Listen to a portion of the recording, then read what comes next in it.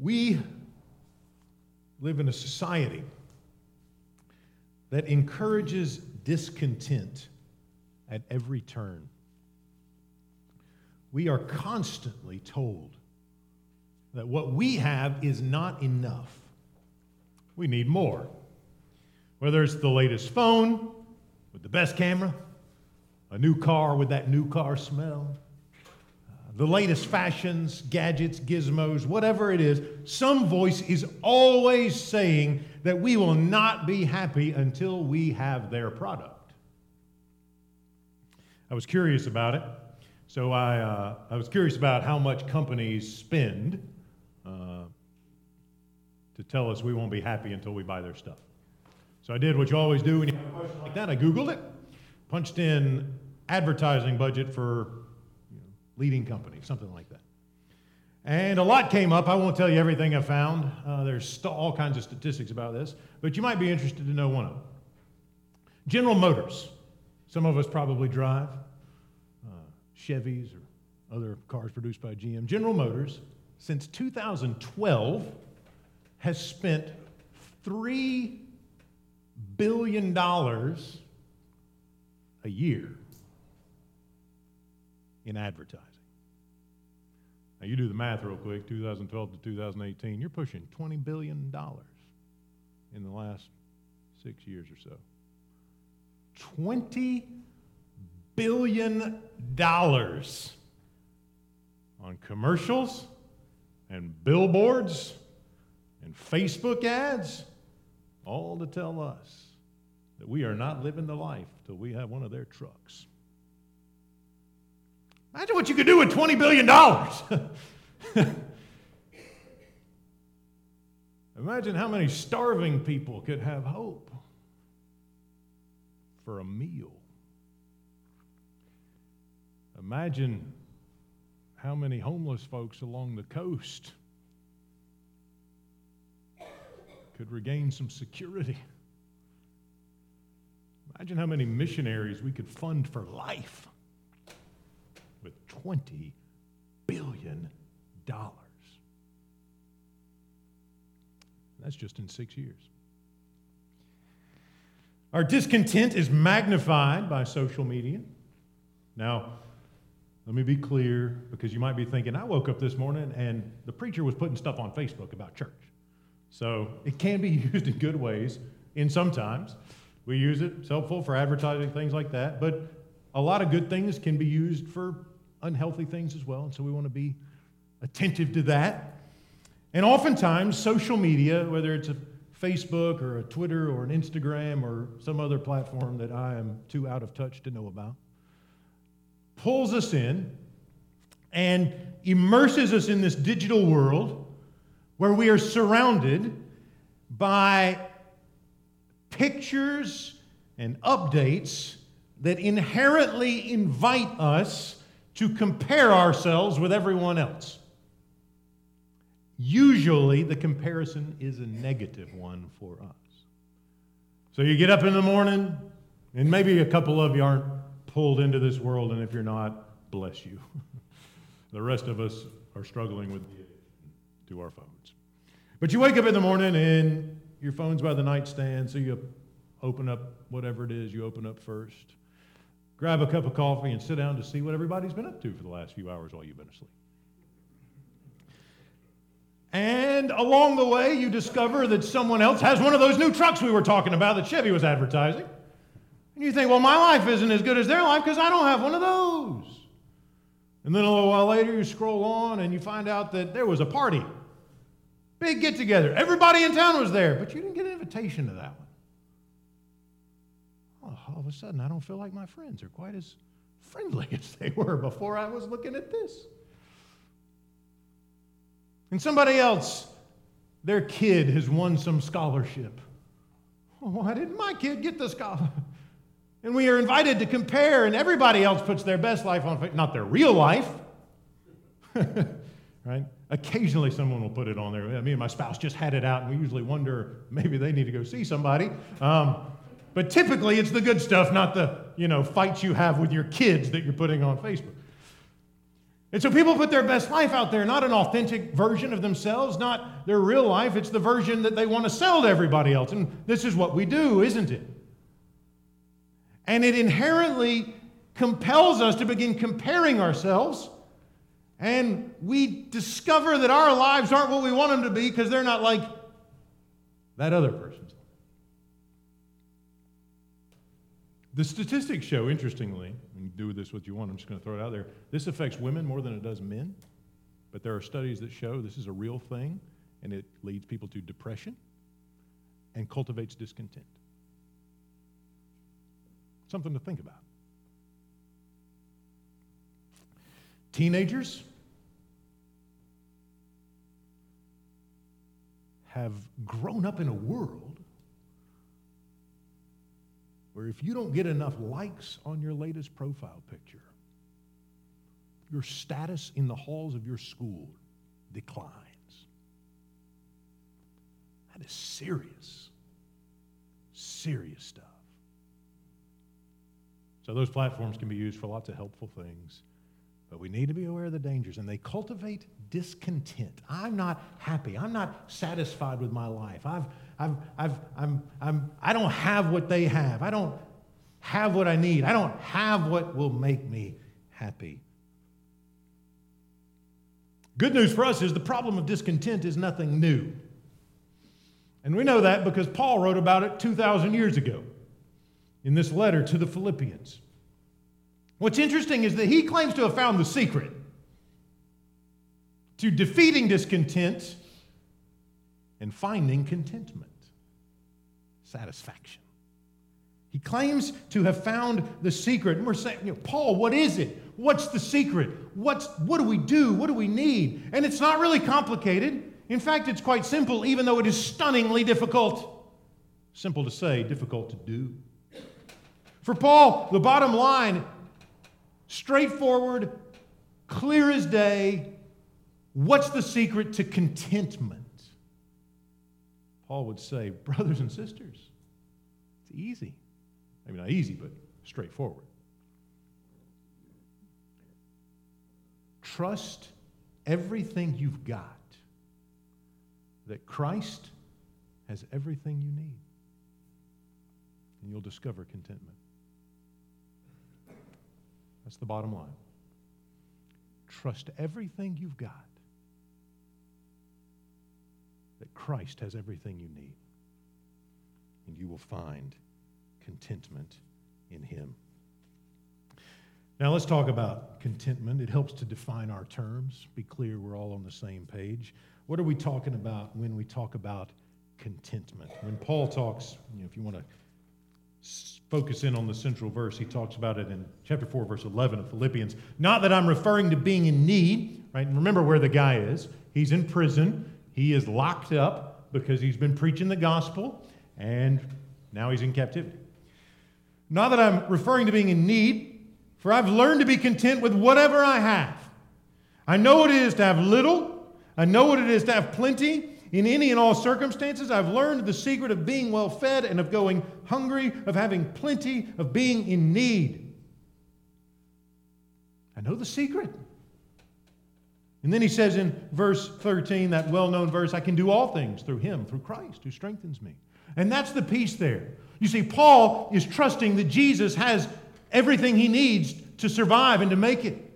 Jesus is sufficient. Jesus has everything I need. And here's Paul in chains, locked up, and all of his energy is given to trusting that Jesus has everything he requires, everything he needs.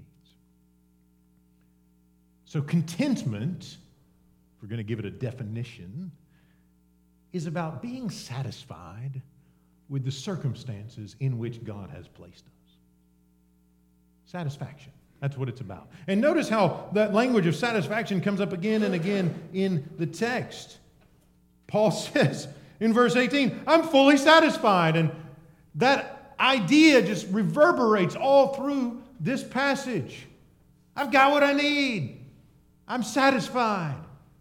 I'm content. I've learned the secret. And His name is Jesus. And He's sufficient. in every way. I have what I need. I have more than enough, Paul says, because Jesus gives me strength. So contentment is this being satisfied with where we are, with where God has us, with what God has given us. And that's a question we all need to be asking. Am I satisfied? Am I satisfied? Or do I want more? It might be an interesting experiment to just take a piece of paper, mark out the hours on the day, and begin recording levels of satisfaction and levels of wanting more. Am I satisfied with my workplace? Or do I want something different? Am I satisfied with where I live? Or do I need to get out? Want to? Am I satisfied with a marriage? Or am I tempted to look for something more outside the boundaries? Am I satisfied with where God has me in this moment? Even if the circumstances are not what I would pick or as desirable as I might choose. I'm pretty sure when Jesus called Paul, the Roman prison probably wasn't in the forefront of his thoughts. And yet here he is. And he can say, I'm satisfied. I'm satisfied with where the Lord has me. And the thing we see with Paul, because Paul learned this from experience, I think it's evident from the text. Right? Because it says, I've learned the secret of contentment, which suggests that maybe there was a time where he didn't know the secret. Maybe he was struggling. Maybe he was, here I am and I'm not feeling satisfied, and Lord, I need you to do something in me. I don't feel good about it, and that helps us see that contentment is an emotion. You can feel really bad about your circumstances. Emotions come and emotions go. Contentment, the way Paul thinks about it, is a discipline. It takes work. It takes discipline to develop the discipline of satisfaction with where Christ has us and not chasing after every last fad that comes along that's out there with billions of dollars being spent to tempt us towards it. And that's striking, friends, because we need to, this reality of the discipline is punctuated when we think about the resources that are put towards distracting us. If there's a company that's willing to spend $3 billion this year to get your attention on something that they're selling, you better be disciplined with eyes on Jesus, because they're throwing every resource they have at us to cultivate discontent. I won't be happy till I have the latest one of these. So I'm going to start using my energy and my resources and my time and my focus and my plans to get that and to attain it. And what would it look like if I were able to say, you know what? Maybe the one I got is fine. And instead of putting all my resources into that thing, maybe I can step over here and say, you know what? Lord Jesus, how do you want to use these resources? And how do you want to use the energy and the time?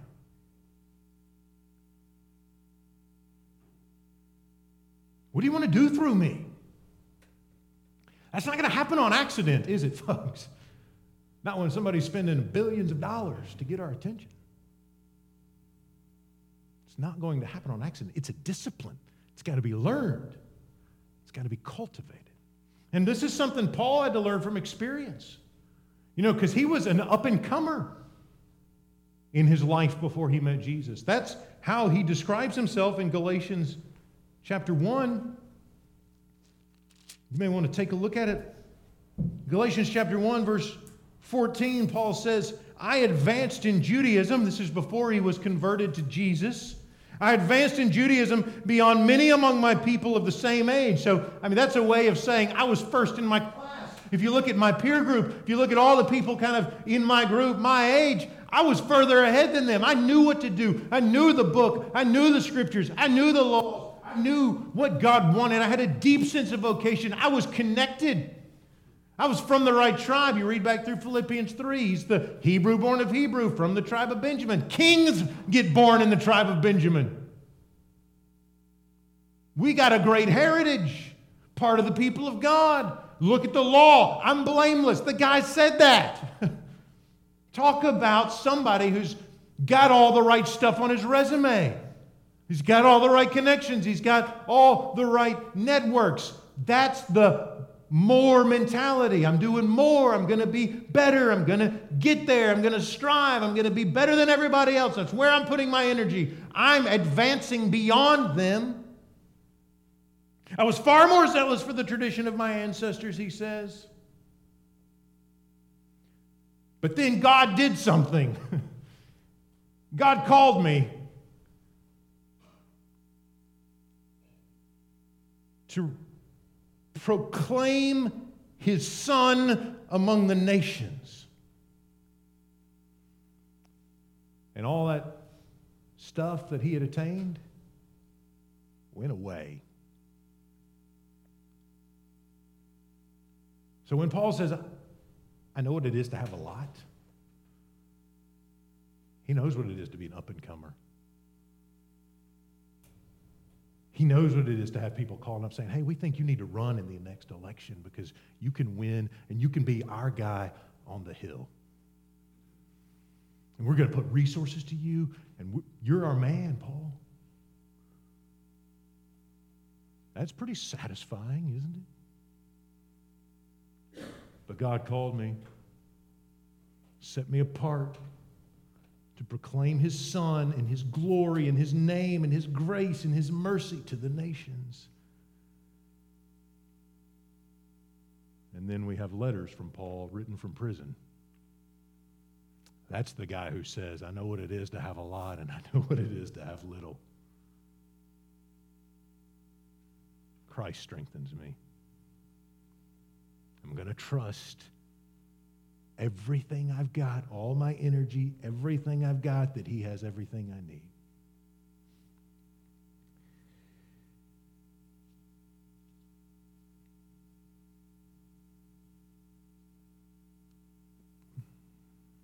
If you read Acts,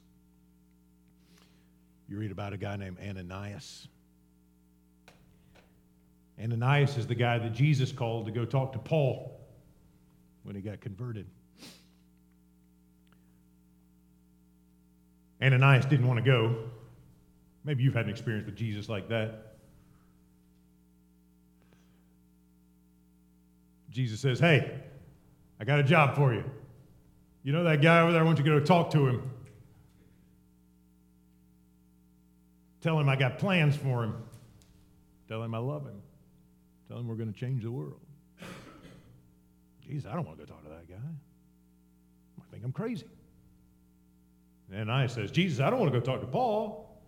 He kills people like me. Jesus says, no, Ananias, you don't understand.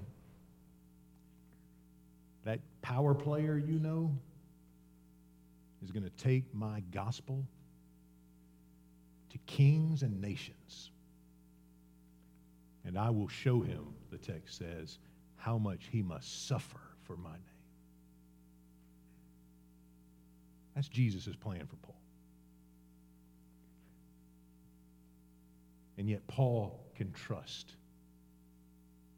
that Jesus has his best at heart. No matter what he calls him to do, no matter where he calls him to, whether it's much, little, where it's freedom or imprisonment, wealth or poverty, Paul says, I'm going to trust everything I've got, that Jesus has everything I need. And he's on board with nothing held back. Cultivating that kind of attitude to life doesn't happen on accident. That discipline we were talking about requires strategies. we'll spend the rest of our time talking about the strategies. It means cutting some things out and bringing some things in. The first thing is cutting out covetousness. It's one of the big 10, right? Do not covet, the commandment says. And really, contentment and covetousness are on opposite ends of the spectrum, aren't they? If we're content, we're not going to be coveting other people's stuff or their life or whatever it is they put on Facebook. And if we're coveting, it means we're not satisfied with where God has us.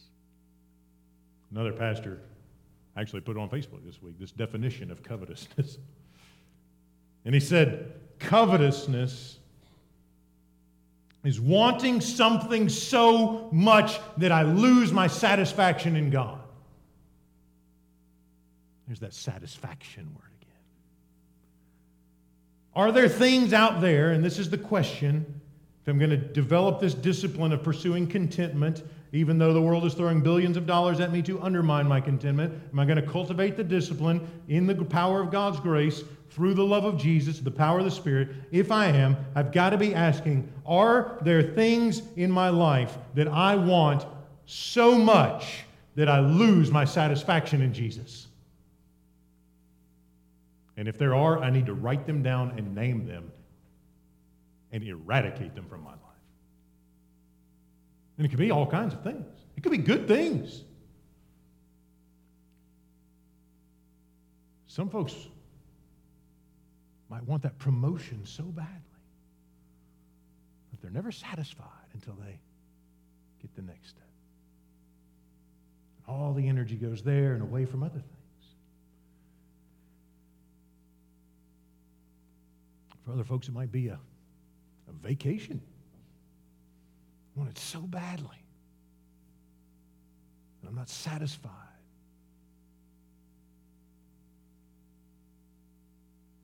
Pastor friend mentioned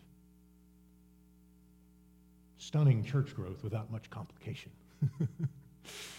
This is an issue for preachers too.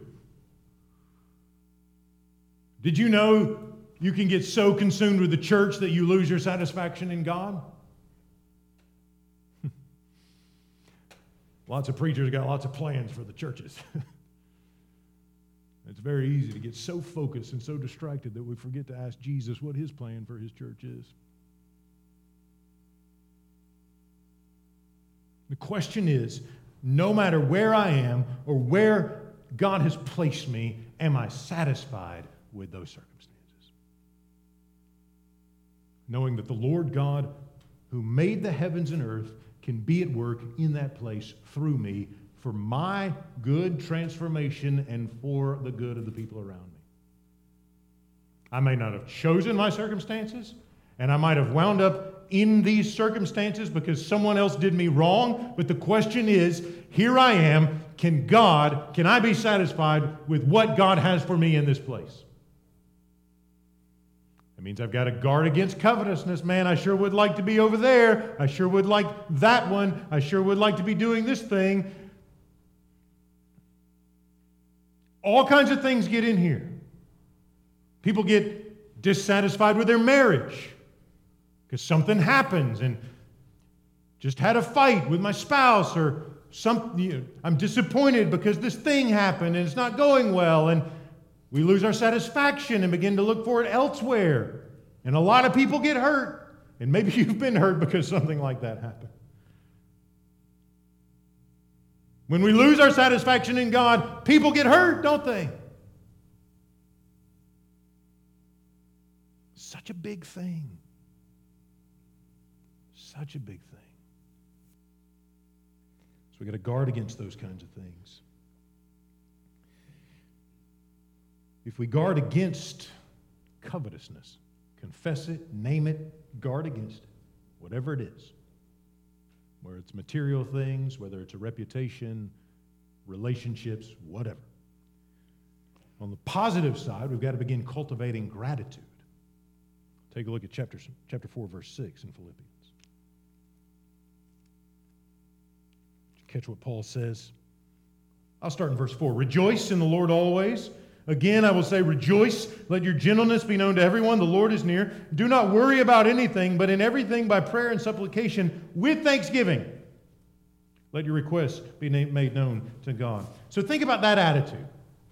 Here I am, I've got these circumstances, and Paul says, don't be anxious about your circumstances. And remember the Philippians. I mean, these folks are struggling. They're being persecuted. Somehow they're experiencing pain because they're following Jesus. We don't get the details. We just get a word about that reality. They're experiencing internal strife. He's just told Euodia and Syntyche to reconcile, get it together, and stop letting your petty argument disrupt the life of this church. Don't be anxious about the situation where there's factions in the church and opposition from outsiders. Don't be anxious. Express your gratitude to God. Lord, what do you want to do in this place? How do you want to show the power of your gospel to affect reconciliation when there are debates and divisions in the life of this congregation? God, how are you going to show your glory, giving us the grace we need to persevere in the face of affliction? We want you to work in us. We're grateful, Lord, that you are with us in this time. Reproduce the character of Christ in us, who, by the way, Paul says, is the one who suffered even unto death. So the Philippians are supposed to come to their place of pain, not saying, well, why is God putting us through this? But instead saying, Lord, here we are. We're being opposed because we're following Jesus. Make us like Jesus. Because that's the most important thing. Nothing else matters. Only that. It's going to take them trusting Him, trusting that Jesus has everything they need to sustain them and uphold them and strengthen them in that moment of trial and testing when they're tempted to run back to when things were better, when they're tempted to run over to when it wasn't so tough. They're tempted to go. They want more. They're not satisfied with where the Lord has placed them. And Paul says, trust everything you've got, that He has everything you need. And it takes a heart of gratitude. It's very hard to be complaining to God about your circumstances if you're giving thanks for them. It's very hard. And you'll never feel like it. It's a discipline. It's a discipline. The Holy Spirit will give strength, but you got to respond to that and engage in the discipline. So if you want to cultivate contentment, cultivate gratitude first. Lord, I'm tempted to go put my resources into this new thing, but you know what? I'm grateful that I've got this other thing. Thank you. So I'm going to resist that and go to this. Gratitude. Paul also suggests that we engage in disciplining our minds. Cultivate gratitude and discipline your mind. Verse 8, Beloved, whatever is true, whatever is honorable, whatever is just, whatever is pure, whatever is pleasing, whatever is commendable, if there is any excellence and if there is anything worthy of praise, think about these things. You know when discontent comes in? When we give ourselves to things that aren't true. You'll be happy if you have this. No, you won't. You might feel good for a little while, but then you have to make that payment. It's a myth. Have one of these and you'll be happy. The more we give ourselves to that mentality, the more dissatisfied we become and the more stuff we want. Paul says, whatever is true, whatever is pure, whatever is commendable. I mean, and think about, friends, how much not commendable stuff we take in. How much impure stuff we take in. How much falsity we take in. I mean, just think about, you get home tomorrow evening from work and sit down and rest a little bit, maybe have some dinner and turn on the TV. Pull that piece of paper out where you're keeping up with your satisfaction and begin keeping up with how much commendable stuff comes over the airwaves. Exactly. Not much, probably. Here I am, I'm watching the show. Is this pure? And if it's not, it's probably going to create discontent in my life. I'm scrolling through social media. Is it commendable? Do I want to click the share button and tell my friends this is worth your time? A lot of people click that share button for things that aren't worth our time, stunningly. Anything we send out from the church, feel free to commend that to your friends. Think about it, friends. I mean, just begin to think about all the things that we are exposed to day in and day out, all day long, whether it's the radio in the car or whether it's the billboard on the side of the road for a $100 divorce, whatever it is it commendable? Is it good? Is it right? Is it true? Or is somebody trying to take advantage of somebody else to make a buck off their pain? Is it just? Is it worthy of praise? And think about what our lives would be like if we were disciplined so that our minds focused on what is worthy of praise consistently. And isn't it really a question of, does Jesus have my mind? In this moment, is my thought life surrendered to the Lord Jesus Christ when my kids are going crazy and shouting at me about something? Or when my coworkers are telling the boss and blaming me for things I didn't do? And I'm tempted to engage in not commendable things.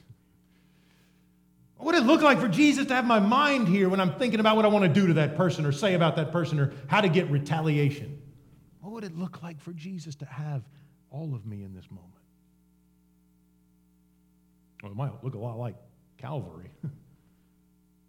Because that's what happened to Jesus when people said untrue things about him and maligned him, and yet his mind was focused in prayer to his Father for us. And he calls us to nothing less. And anything less cultivates discontent.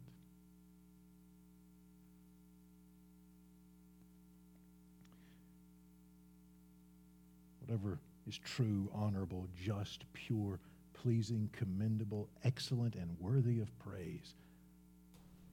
Imagine how powerful the church would be if we only gave our minds to those things. Paul says if you want contentment, discipline your thought life. Surrender it to the lordship of Jesus Christ. Last thing. If you want to find contentment, seek the best for others.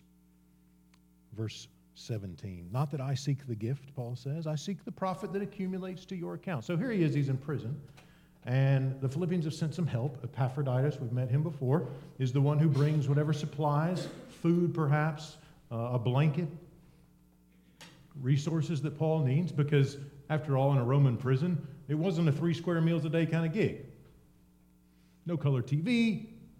You get a blanket if you have some people who care enough about you to bring you one. And it's a shameful thing to be in prison, so they might not. Because they don't have anything to do with you. So Paul the Philippians are bringing him stuff.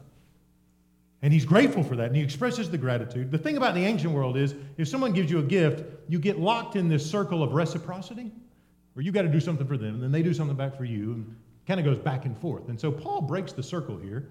Not that I seek the gift. He acknowledges that they've been kind to him, but he's like, I'm not interested in the gift. That's not what I'm after. I'm interested in what God is doing in your heart. The profit that accumulates on your account. You've cared for me. I have what I need. I'm satisfied. The Lord is good. And you, by engaging in sacrificial ministry to a missionary of the gospel, Paul says, you are becoming like Jesus. That's what he's getting at there. Sacrificing yourself for someone else. Christ is reproducing his character in you. Paul says, that's what I care about. That's what I'm grateful for. And all the way through, he is embodying this other-oriented love, this self-giving love. I mean, he could be like, hey guys, remember all the stuff I did? I came and I gave my energy and I taught you and I was there and I cared for you. I planted the church. You wouldn't even exist as a group if it weren't for me. Why don't you send me some food? I'm in prison. You could take that attitude. That's not what he says, is it? He's always looking for an opportunity to see Christ formed in his churches because that's the most important thing. other-oriented love. You want to cultivate contentment? Resist covetousness. All right, covetousness is about me. What can I get out of this? What do I want? What do I need to make myself happy? Paul says, you want to get rid of that in your life? Find ways to pour your life into others. Start with your family, your spouse, your kids, your grandchildren, your grandparents, that cousin who gets on your nerves. Other-oriented love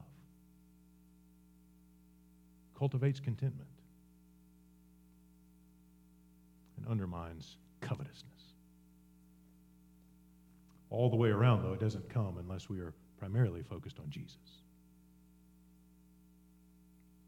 All through the series, the image on the front of the bulletin has been those runner guys. If you got one, glance at it. Those guys are giving everything they got, aren't they?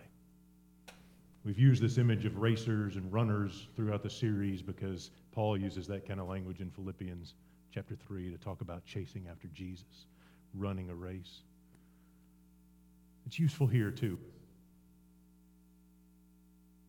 Image of an Olympian who is completely focused on getting across the finish line. Thoroughly and comprehensively given to the goal. That image of every ounce of energy pressed to the finish line, that's what I want for us. Can we trust everything we've got? Everything that we feel like we're about to fall over because we're so thrown after Jesus. That our feet can barely keep up with our momentum because everything is trusting Him. All of our energy, all of our passion, all of our love, trusting Jesus, that He is sufficient for everything we need. Imagine what Jesus could do through a church filled with people like that. We don't care about the other stuff. Let them throw their billions of dollars out there. That is not important. That's not what we're interested in. Eyes on Jesus, focused on Him. He is sufficient. He's everything we need. We are passionately pursuing Him with everything we've got.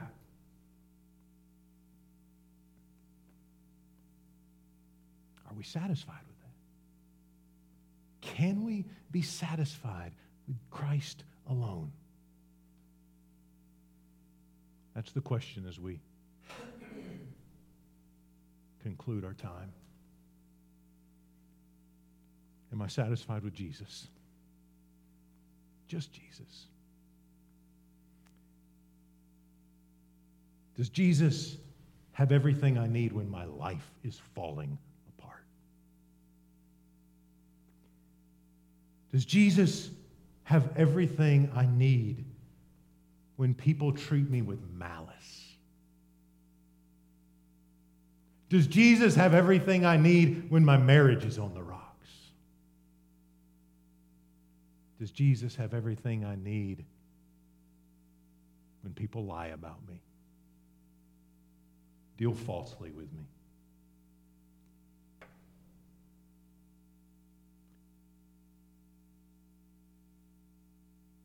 Am I satisfied with Him?